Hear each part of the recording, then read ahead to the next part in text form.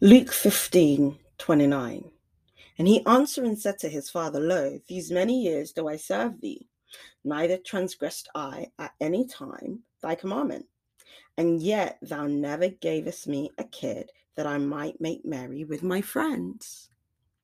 This is the brother of the prodigal son. His brother has finally come home, but yet he's upset. He's upset because his father's throwing a party for his rebellious brother. At least this is his mindset. And he's complaining to dad and he's saying, Dad, why are you throwing a party for him when I, your son, me, I have been very well behaved. I've not gone about um squandering your money, using it on the wrong things. I've been dutiful.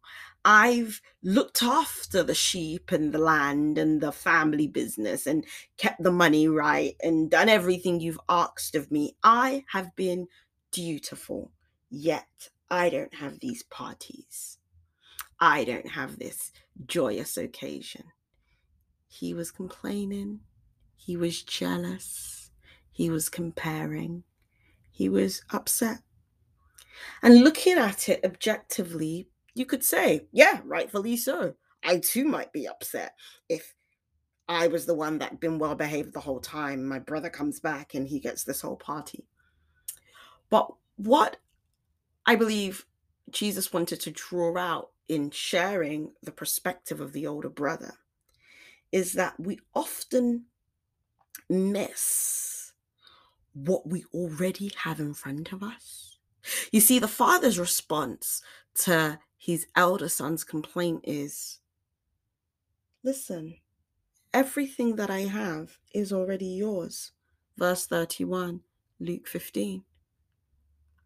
Because the older brother was so busy complaining and being jealous of his younger brother, he missed what was already in front of him. That everything he had, everything his father had, was already his. And so, are you complaining in this Christian walk? Are you complaining about not having what the person next door has? Are you complaining that maybe you've not experienced similar miracles to so and so at your church that hasn't even been living the best Christian life, hasn't even been as dutiful as you have been? Well, this morning I want to point you back to what the father in this account said. Listen, my son, my daughter, everything I have is already yours. You already have the gift of sonship. So no need worrying about what others have. No need getting upset over the fact that a party is thrown for someone else or God is moving in someone else's life in a specific way that hasn't quite occurred in yours. You are already a son and a daughter of the Most High. Everything he has is yours, and it is indeed at your disposal. So, even for you who has been consistent in your Christian walk, you've not left, you've stayed constant.